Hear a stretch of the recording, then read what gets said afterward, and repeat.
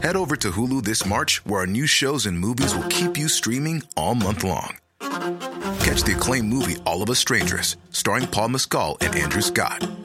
Stream the new Hulu original limited series We Were the Lucky Ones with Joey King and Logan Lerman. And don't forget about Grey's Anatomy. Every Grey's episode ever is now streaming on Hulu. So, what are you waiting for? Go stream something new on Hulu.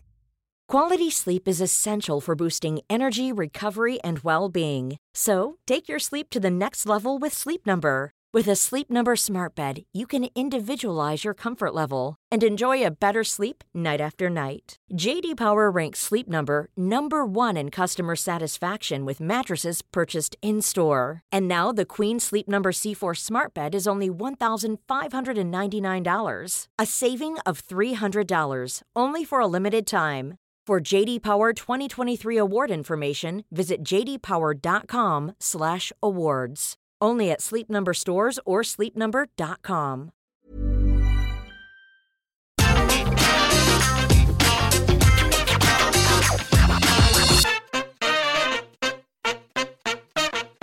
This week we have a very special edition of Retro Ups and Downs because it's WrestleMania 24, and if you so care, I was there. I sat there live. It was my first ever WrestleMania. I may have cried when the countdown clock got to 0 because I am a massive nerd, and it also meant I got to see Ric Flair's retirement. We have to do it in inverted commas these days, but I got to see Ric Flair's retirement up close and personal. And I was so inspired by all of this, the very next day after I'd landed back here in the UK, I got in my car and I drove to a wrestling training session. I had made up my mind I was going to become a professional wrestler, and it took me a few more years before I actually kind of succeeded with that. And the pandemic came along and ruined everything, but look, better late than never, but better never late. The point is, I thought I'd regale you with some of my tales from that event because I didn't just go as a fan who wanted to have a good time. I mean, I did, but at the time, I was also editing a couple of video game magazines. And because people wanted coverage, THQ said, hey Simon, we're doing a lot for that year's WWE game. Would you like to come to this magic venue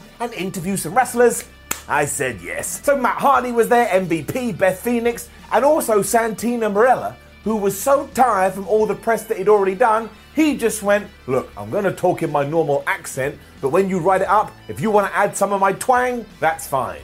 Not going to lie, one of the best days ever. I was also told that Randy Orton was going to be in attendance, but the last minute that got changed, and everyone was like, well, that's a shame, but what are you going to do? And later on, when I needed to go and use the bathroom, I found a cornered off area, and who should be sat there? None other than the Viper, because I'm all like, you've got to take these opportunities when they come and punch you in the face. I went up to Randy, I extended my hand, all of this is true, and I said, Randy Orton, I am a big fan, you are a great wrestler. And he looked at me, and he said, F off. And ever since then, he's been one of my favourites. I mean, who doesn't want a Randy Orton story like that? The highlight of the trip, though, happened when I first arrived at Miami Airport. Once again, from afar, I saw a professional wrestler, and I was like, well, I've got to go and say hello because I'm an absolute buffoon. But this time, it was Scott Steiner, who, of course, was in the area, because 2008, TNA would run shows around WrestleMania weekend. So when, once again, I did extend my hand and said, great job, buddy. I didn't say the buddy. I was far more respectful at that. I got a little bit concerned because Scott looked at me like I just slapped his mother. Then after I'd left and was headed down to the exit on an escalator, all of a sudden I just heard this. Thud, thud, bang, bang, thud, thud. I turned around, I looked back up the escalator, and who was there now staring at me once again like I'd stolen his wallet? It was none other than Scott Steiner, and we just locked eyes until I got to the bottom of the escalator, and I just walked off. And to this day, I have no idea what was going on. But I do know I feel lucky to be alive. Otherwise, well, it's WrestleMania 24, isn't it? Of course, the very last match, kind of technically, who knows, of Ric Flair. And it really is just the perfect send-off. Like 70,000 people in the Citrus Bowl were well and truly behind him. Just gets you right in the heart, it gets you right in the tum-tum, it gives you all the feels. Don't pretend that this is all peaches and cream either. In the back in the office, they were hoping that Shawn Michaels' Ric Flair in Ric Flair's last ever match may push the buy rate for WrestleMania 24 over 1.1, so that's a lot of pressure. And who else was drafted in to try and make sure this happened? Almost kind of feels nuts when you think about it, but it was Floyd Mayweather who was going to take on the flipping Big Show. That's right, the boxer who apparently can never have enough cash was reportedly paid $20 million for this. It was far closer to $5 million, but let's not pretend that WWE was throwing around that cash for fun. They wanted some more eyes on their product. Of course, it was also all built around the fact that at No Way Out a couple of months beforehand, Floyd Mayweather had actually broken Big Show's nose. Now, it's really hard to know whether this is true or not because it is pro wrestling. Someone could turn up on Raw and just make up a bunch of baloney, and because we're all sheep, we go, meh, we believe it. But no, this certainly did seem to be legit, especially if you go back and look at the Big Show's nose at that event. I mean, it was all twisted and twangled. Big Show has also told the story that he said to Shane McMahon, "You better hold me back, otherwise I'm going to kill him." Can you imagine if that had happened? Paul White, the Big Show, the former Giant, murders boxing champion Floyd Mayweather. I mean, you couldn't make it up. Jeff Hardy was also meant to win the Money in the Bank on this show, but didn't when he ran into some personal problems and also burned down his house. And I'll try and get this right. The Hall of Fame was held at the Amway Arena, which then died and then came back as the Amway Center, maybe the other way around, but either way, that's where the Thunderdome 1 was. So the more things change, the more they stay the same. Anywho, let's jump back to 2008 and take the finger of power to which was at the time the highest grossing WWE pay-per-view ever. That's not true anymore, but again, we just transported ourselves back to 2008. Why can't you keep up? Let's up those downs. And then after all that, our first match is JBL taking on Fit Finlay with his new son, Hornswoggle. Go and say those words to anybody that doesn't watch wrestling, and they'll just look at you like you got some kind of disease. I don't mean to be the bearer of bad news, but they're in the right. Either way, flubbing hell up. Because this is clearly in the back. Bradshaw and Fit had clearly said to one another, "Shall we try and kill each other? I don't want to live anymore." So that's what they do. They are hitting each other so hard. And because it's a Belfast brawl, there's kendo sticks and chairs and trash cans, and we're not trying to protect the other guy. At one point, Bradshaw just launches this at Fit Finlay's head like he wants his brain to explode. And I ain't a doctor, but I don't think that's very good for your health. Bradshaw at one point also goes after Hornswoggle, and he gets hit so hard it like he enters a different dimension, and then he gets the kendo stick, he smacks it right on Fit Finlay's head, and then hits him with such a stiff clothesline from hell, I think my neck hurt, and then he beat him. And I was like, this is meant to be WrestleMania, where the good guys win, and here the bully that essentially beat up a child has been victorious. And all my hopes and dreams died. The worst part was, we then cut to Hornswoggle, who's on the outside, and he's crying away because basically his father just got destroyed. And do you know what I did? I laughed. I thought it was quite funny. I don't know why. I suppose because if you saw a real child crying, you would go, put a camera on him. But that's what we were doing here. I'm a very bad person. And then here in the back was Mr. Kennedy, and I can't handle seeing Mr. Kennedy on WWE TV, as we have talked about before, because he went from being a future world champion to fired in around about 4 seconds. Also here the interviewer is Kim Kardashian, who, do not forget, is still famous, massively famous in 2020, just because one day she went, "Hey, why don't you come into my life?" I don't get it. With all that warm-up out the way, though, we do go right into the Money in the Bank match, and I just can't help it. As much as I enjoy it having its own pay-per-view, it's one of the few stipulations we haven't run into the ground, it is so much better as a WrestleMania tradition. As soon as I realised what was coming, I lit up like a Christmas tree, which is very apt for the time of year. It is so easily getting it up. And it's so entertaining, it's like dancing naked in your kitchen on a Sunday morning. And of course, Jeff Hardy isn't here, because he was burning down his house. Just look it up if you don't know what I'm talking about. But instead, we get CM Punk, we get Carlito, we get MVP, we get Shelton Benjamin, we get John Morrison, we get Chris Jericho, and we get Mr. Kennedy. And I think they must have taken inspiration from the first match and from every other Money in the Bank ladder match we've ever done. Because again, some of the spots here. I mean, I always try and do my research and I look at what other people said at the time, and you get stupid lines like it wasn't as crazy as other ladder matches. Who cares? That's like a serial killer going, well, we'll let you off murder number 41 because it wasn't as bad as murder number 37. All of them are unreal. Morrison was doing a moonsault with the ladder onto everybody quicker than you can go, why is your character the same now as it was 12 years ago? And by the time Mr. Kennedy is doing a rolling fireman's carry with a ladder onto CM Punk, you just grit your teeth and you go, oh my word, how does CM Punk's ribs not just explode? Shelton Benjamin then runs up one ladder and gets tossed off that, and he falls to another one that's been propped up on the outside and just goes crashing into the mat. So he's out of this. And it's only then when MVP goes, wait, why are we just chucking ladders at each other? We're meant to be trying to get the briefcase, and he finally climbs. Honestly, this has been going on about 4 hours before somebody remember go up. This is a brilliant moment though, because all of a sudden Matt Hardy makes his big return to WWE, and he had been taken out by MVP, and he hits him with a twist of fate off the top of the ladder.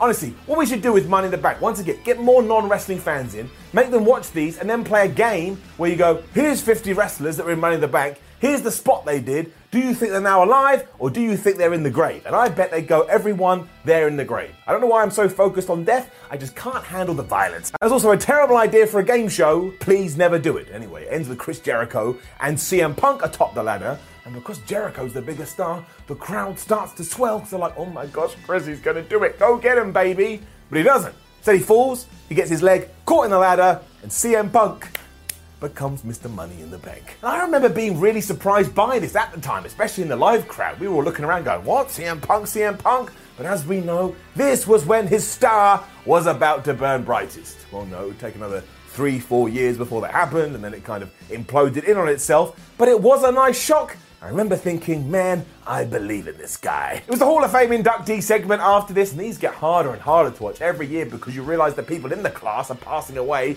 and it hits you right in the heart. And then somehow, 2008 WWE kind of tied in to modern wrestling. Because the man who recently released some branded merchandise with The Undertaker and who is about to appear on AEW Dynamite is backstage at WrestleMania 24. And of course, I'm talking about Snoop Dogg. I am 99% sure if I could find out Snoop Dogg's price and offer him it, he would come on ups and downs. I don't know what we do. Maybe we just play tiddlywinks, but he would accept. He was doing a bit with Festus, who you will recall was always in a state, and Snoop was trying to claim that's not because he has personal problems, it's because he smokes a lot of weed.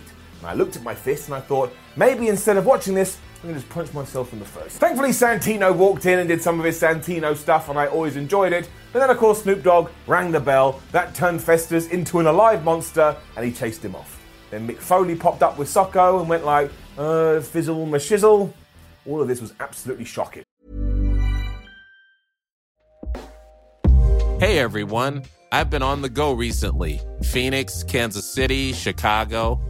If you're like me and have a home but aren't always at home, you have an Airbnb. Hosting your home or a spare room is a very practical side hustle. If you live in a big game town, you can Airbnb your place for fans to stay in. Your home might be worth more than you think. Find out how much at airbnb.com/host. A lot can happen in the next 3 years. Like a chatbot may be your new best friend. But what won't change? Needing health insurance. United Healthcare Tri-Term Medical Plans are available for these changing times. Underwritten by Golden Rule Insurance Company, they offer budget-friendly, flexible coverage for people who are in between jobs or missed open enrollment. The plans last nearly 3 years in some states, with access to a nationwide network of doctors and hospitals. So for whatever tomorrow brings, United Healthcare Tri-Term Medical Plans may be for you. Learn more at uh1.com. Before we go any further, though, this podcast is brought to you by Rocket Money. Do you ever feel like money is just flying out of your account and you've got no idea where it's going? Well, it's all those subscriptions. I mean, think about it. Between streaming services, fitness apps, delivery services, it is endless. I'm guilty of this, so I used Rocket Money to help me find out what subscriptions I'm actually spending money on, and it was more shocking than a wrestling betrayal. You see, Rocket Money is a personal finance app that finds and cancels your unwanted subscriptions, monitors your spending, and helps lower your bills. Rocket Money has over 5 million users and has helped save its members an average of $720 a year, with over $500 million in cancelled subscriptions. So stop wasting money on things you don't use. Cancel your unwanted subscriptions by going to rocketmoney.com/wrestling. That's rocketmoney.com/wrestling. rocketmoney.com/wrestling. It was then Batista versus Umaga, or Umanga, as William Regal always used to say, and WWE was billing this as Raw versus SmackDown. Now, I have no recollection of this, watching it live, which surprised me, because when it happened, I was like, oh, this looks like something I'm going to enjoy. But the crowd doesn't care, they're absolutely dead, it barely gets any time, and I think that Batista was so desperate to have a good match, well, he just tries a little bit too hard. Sorry, Dave. Down. And I guess that's a stupid thing to say. It's like when you're watching sports and the commentator goes, well, he hit it too well. And you're like, what does hit it too well, you absolute moron? But it all kind of ties into the finish. Because Batista decided he was going to hit Umaga with the Batista bomb. So everyone's like, how's he going to do this? Umaga is not a small man. But being the professional wrestler that he is, he uses all the spring in his legs and then sadly he oversprings. Batista goes flying backwards, kind of just drops him on his back, makes the pin, but you can just see everyone involved going, "Are we all okay? Thank goodness we got through that." Everybody sold it like, "Oh my God, this is the best Batista bomb ever," just because he hit it, but that's like me saying I'm not bald because I have some hair on my head, and I desperately wanted this to be good, but it kind of felt like it was just shuffled in, because in 2008, which they still kind of are now, WWE is just obsessed with Raw versus SmackDown. All the time, Raw versus SmackDown. I can't even remember who was Raw and SmackDown here. That's not true. Umaga was Raw and Batista was SmackDown. But I wanted to make a point. We then really crapped the bed down. I remember all of this, so it must have meant something. But before WrestleMania had kicked off, we had a pre-show battle royal, which was won by Kane, meaning later on, he was allowed to fight for the WWE ECW Championship that was currently held by Chavo Guerrero. As it turned out, though, we finally learned that WWE didn't care about their rehabbed ECW brand, because this is how it went. Chavo Guerrero spends around about 19 hours getting to the ring. I mean, he takes longer than The Undertaker. Then Kane's music plays. He appears behind Chavo, hits him with a chokeslam, and beats him for the 1-2-3 to become the brand new ECW champion. So in case back in 2008 you were just waiting for WWE to get a gun and kill this off, well, this is one of the moments where it happened. Also when there was a mummy on the program and the December to Dismember pay-per-view, which we've done here on Retro Ups and Downs. Also, nobody, and I mean nobody, gave two hoots about this, probably because it was over quicker than it takes someone to use the toilet. But there is more to this, or so was said at the time. Because those TNA shows were in town, everybody in WWE had been told, don't go to the TNA show after one of the Highlanders had been caught at one of their TV tapings and it had kicked up a stink. Apparently Chavo Guerrero wasn't really into this and spent some of his time talking to the TNA talent, and this was his punishment. Is it true? I don't know. I quit in 2007. And then Raven was here from She's So Raven. You remember that TV show that had a stupid title because who else is she going to be? She's Raven. She's So Raven. I don't mean the wrestler Raven. I mean the TV star Raven. This segment, you can't explain it. She was just here. She had to pretend that she was well into wrestling, but a blind person could have told she wasn't that into wrestling. I mean, all of this was about as authentic as Vince McMahon saying he doesn't want to own his wrestlers. Little jibe.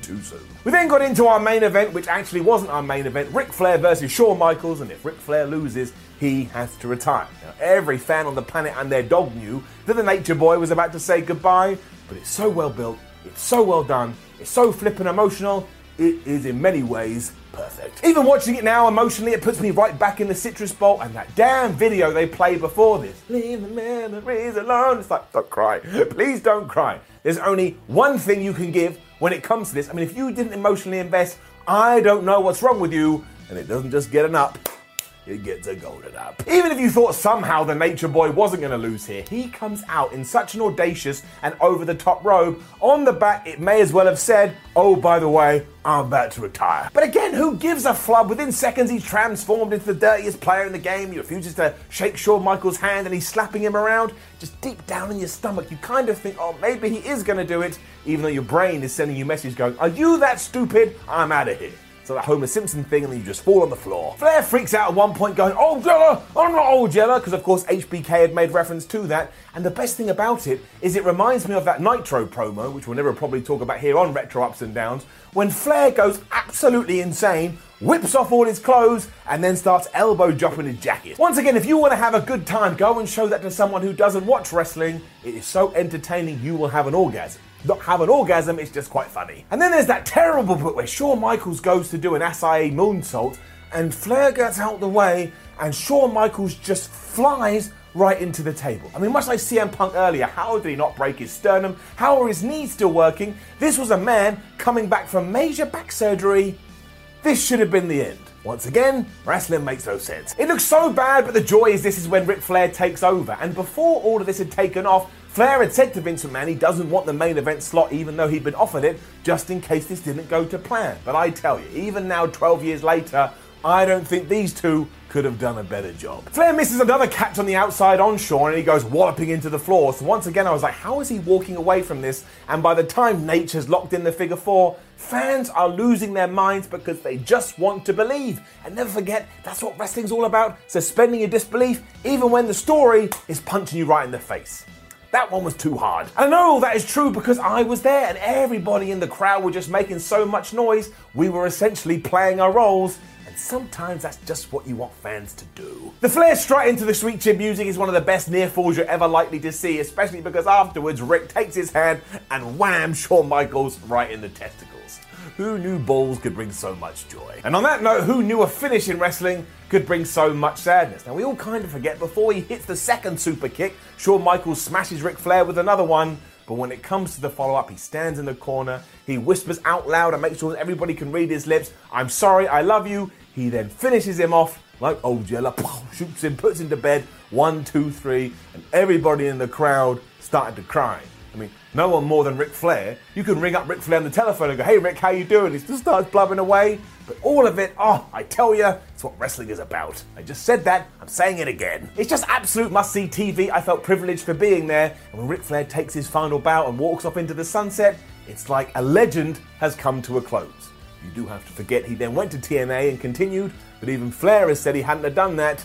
We all make mistakes. Either way, this rules. Edge is then being interviewed backstage to try and bring us all back down to earth. And he's wearing that big entrance jacket he used to wear. And I was like, 1, where did you get that made? And 2, when you go out in normal life, are you wearing that? Because people probably stare at it. His whole point here is that he's going to beat The Undertaker and prove to everybody that relies on The Undertaker's WrestleMania streak that they're slight losers for doing that. And I don't want to say anything too loud, but when he said it, I thought to myself, well, to be honest, if anyone does actually rely on The Undertaker's WrestleMania streak, I'm just a little bit of a loser.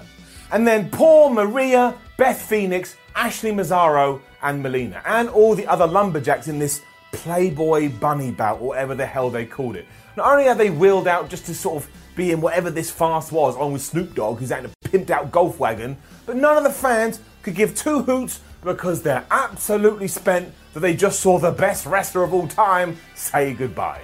I mean, we should have just had a break here. Someone should have just come out with popcorn and sold it. Down. Santina Marella gets punched in the face by Jerry Lawler, and when Beth Phoenix is about to win, all the lights go out. It's like the wrestling powers that be have just gone, we don't care about this, shut it down. I mean, remember we talked about earlier how Ric Flair should have come out with his robe that said, "I'm going to retire." Here, a WWE official should have come out with a flag, and on it should have said, "Look, right now in 2008, we're not going to lie, we just don't care about women's wrestling." I mean, it's so unfair and it's so awkward because after Santina Marella takes the mick out of Maria and Snoop Dogg clotheslines him, Maria and Snoop Dogg make out for way too long.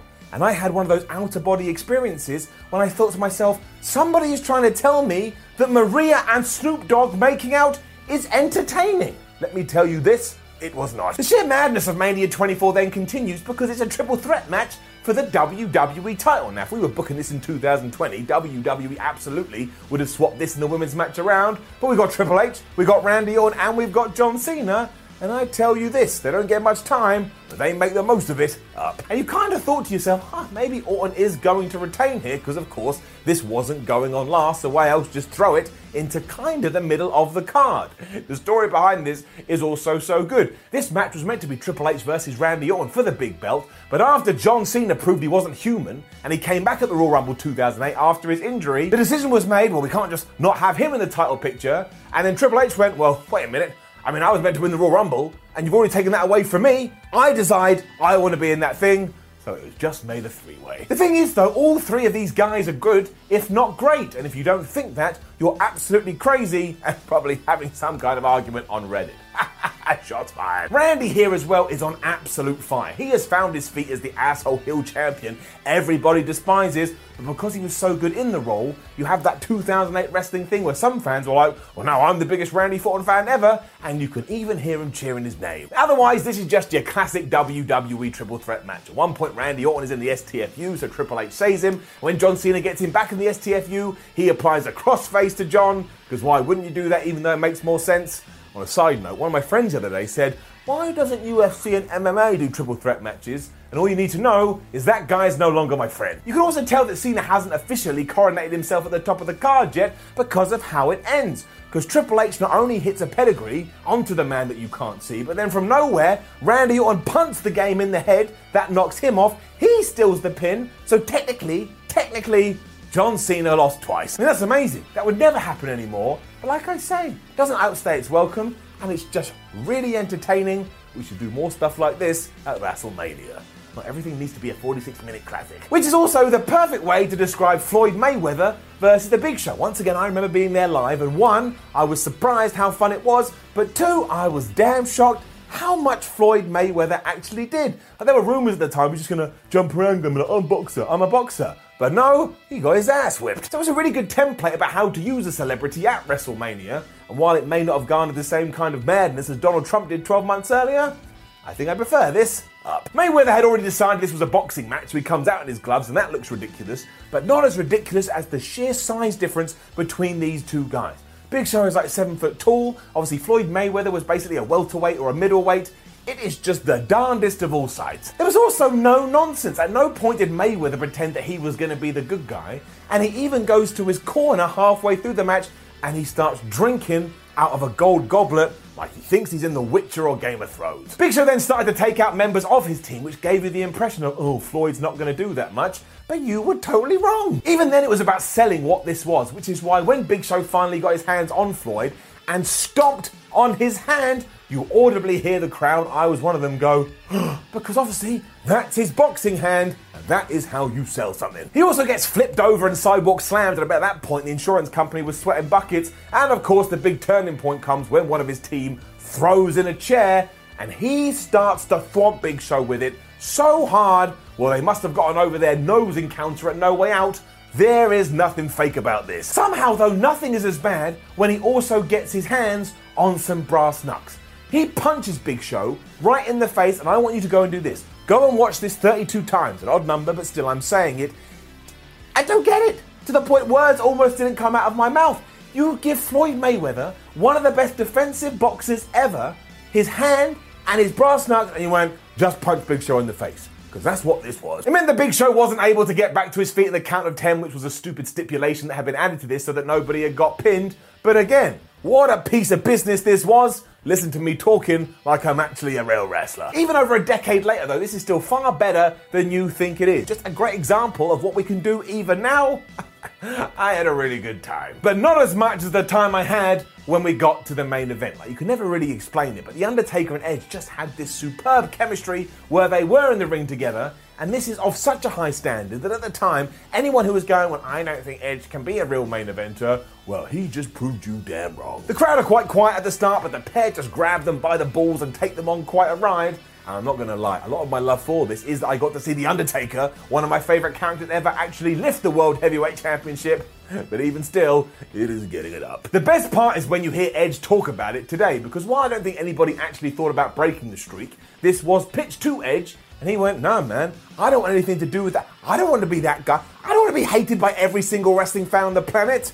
He knew. For all those Undertaker need to retire types as well, this is one of the matches you need to go back and see, because even at 45 years old, he does that dive over the top rope, and it is just a thing of beauty. I have dated people that are worse looking than that. The whole story as well was that Edge had the dead man's number here, and he was always a step ahead of the game. And also, if you can believe this, we get a ref bump in this match, and let's just take a minute, wind your brains back. Have we mentioned one referee bump on WrestleMania? No, we haven't, because WWE had limited themselves to the single number. I mean, somebody in WWE would melt down if you suggested that today. Today we have to have 56 distractions and 42 surprise roll-up and at least 4, oh, somebody else's entrance music is playing, I forgot I'm meant to be fighting in the ring. It allowed Edge to hit Undertaker in the balls, which of course wasn't the first one on this show, and then he goes out of the ring and gets a camera and smacks that into the Undertaker's face as well, which was a play off everything that had happened at Survivor Series. Now there it had worked for the Rated R Superstar, and it may have worked here too,